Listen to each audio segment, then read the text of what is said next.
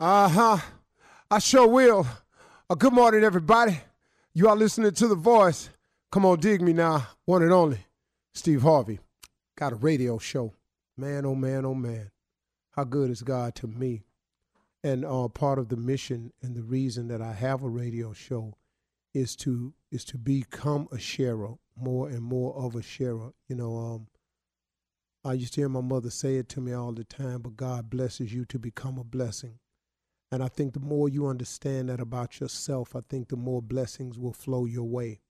I think that once you understand the principle that, but it's kind of tied together with some other scriptures, and I'm not too knowledgeable about them, of course, as usual.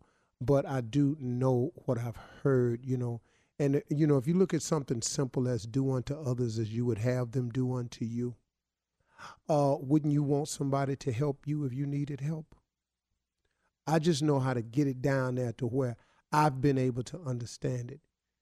If there's a scripture similar that it says, do unto others as you would have them do unto you, or if that's, in a prayer, would not you want somebody to help you if you needed help? You've heard you reap what you sow. Do you understand that if you sow discord, that discord is going to come your way? That if you hate going to come your way? If you blog nothing but negative comments about people, your life will be filled with negativity. If all you do is talk about people, then guess what? Somebody got to turn that gun around and talk about you. See, it just stands to reason. So what I've learned in my life and through all the trials and tribulations that I've had is to take those lessons and share them with people in case you ain't heard it from somebody else. See, sometimes, and the reason it seems like I'm redundant at times, is which I am, is because I'm always trying to find a different way to say the same thing. Because it's a funny thing, man. You got to hear it a certain way for it to click with you. How many times have I heard a saying and then I heard it a different way that it clicked with me? I've heard this saying right here. Remember this now. Everybody's not happy for you. We've all heard that, right? Everybody's not happy for you. Well, that's very simple. That don't need no explanation. That simply means of all the people you know or do not know, when something happens to you and you celebrating it, everybody not going to join in on the celebration. That's all that is. But then you take it one step further. My father used to say something to me all the time. He said, son, everybody come with you, can't go with you. I didn't get that when I was 15. Everybody come with you, can't go with you. He said, you're going to lose some of these friends you got along the way. But I don't care where you get in life. Know this right here. Everybody can't go with you. If you are constantly trying to improve yourself, you constantly have to take assessment of the people around you. Because if you are going to continue to go and continue to grow, then guess what? You got to have people that's on the go and willing to grow. Or else, guess what? You're going to learn a valuable lesson. The late boxing promoter, Butch Lewis. I was talking with Butch Lewis one time, and man, what a good brother, man. He said every successful man is doing what I call, he got rope work to do.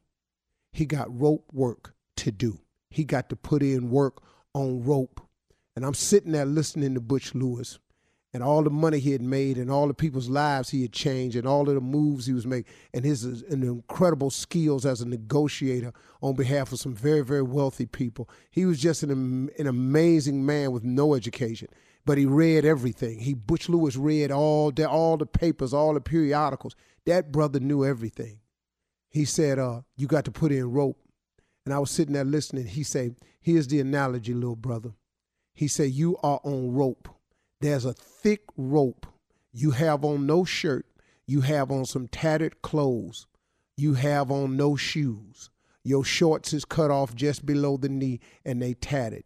You got dirt on you and you're sweating. There's this huge raw rope over your shoulder. There's burn marks on all of your shoulder. Connected to that rope is a wagon. That wagon has all your weight on it, all your responsibilities, all the people you're responsible for, all your children, your wife, your family members, your employees, your co-workers, your friends. They all on that wagon, man. They just sitting there. He's saying what you got to do is you got to pull that wagon up the hill. Now, only thing with it is can't nobody help you pull your wagon. You pull your wagon alone. He said, now, what you can do along the way of pulling your wagon is you can find yourself a good wife, a good woman. He's saying that what that woman does is she get down off the wagon. She fan you while you pull it. She put water on you while you pull it. She put stuff in your mouth while you pull it. She kick rocks out the way while you pull it. But she pulling for you. But she is equally as important as you are on the pull of the rope. He said, you hear me clearly now, young soldier. He said, nah, get this here. He said, it's people on your wagon that you're responsible for. But you want the people on your wagon to help you get your wagon to the top. So what you hope is that they got their foot hanging over the side, pushing.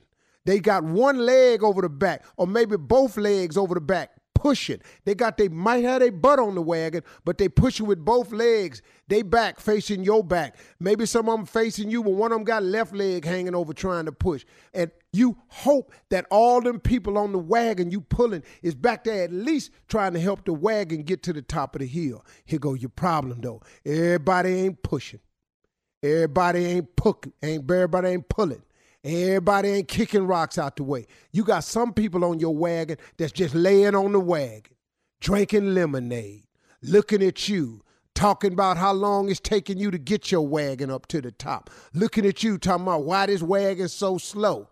Then when you start picking up speed, they want you to pull harder, you to pull faster, you to pull more. Then they want you to throw what you done earned on the way up the hill back on the wagon so they can have more. But guess what? They ain't helping you get more. But they got a sense of entitlement that since you got more, they should have more. Everybody come with you, can't go with you. Sometimes you got to kick the people off the wagon that ain't pushing and pulling and say, hey, man, I'm sorry. I thought I could do this with you, and I thought you was going with me, but it's clear to me you ain't nothing but dead weight, and it ain't my responsibility to carry dead weight anymore. I have carried you as long as I have to carry you. You are no longer my responsibility. I'm responsible for my family, my wife, my children. I'm not responsible for you. You got to get off my wagon because I'm a man on rope. I'm on a mission, baby. I'm pulling.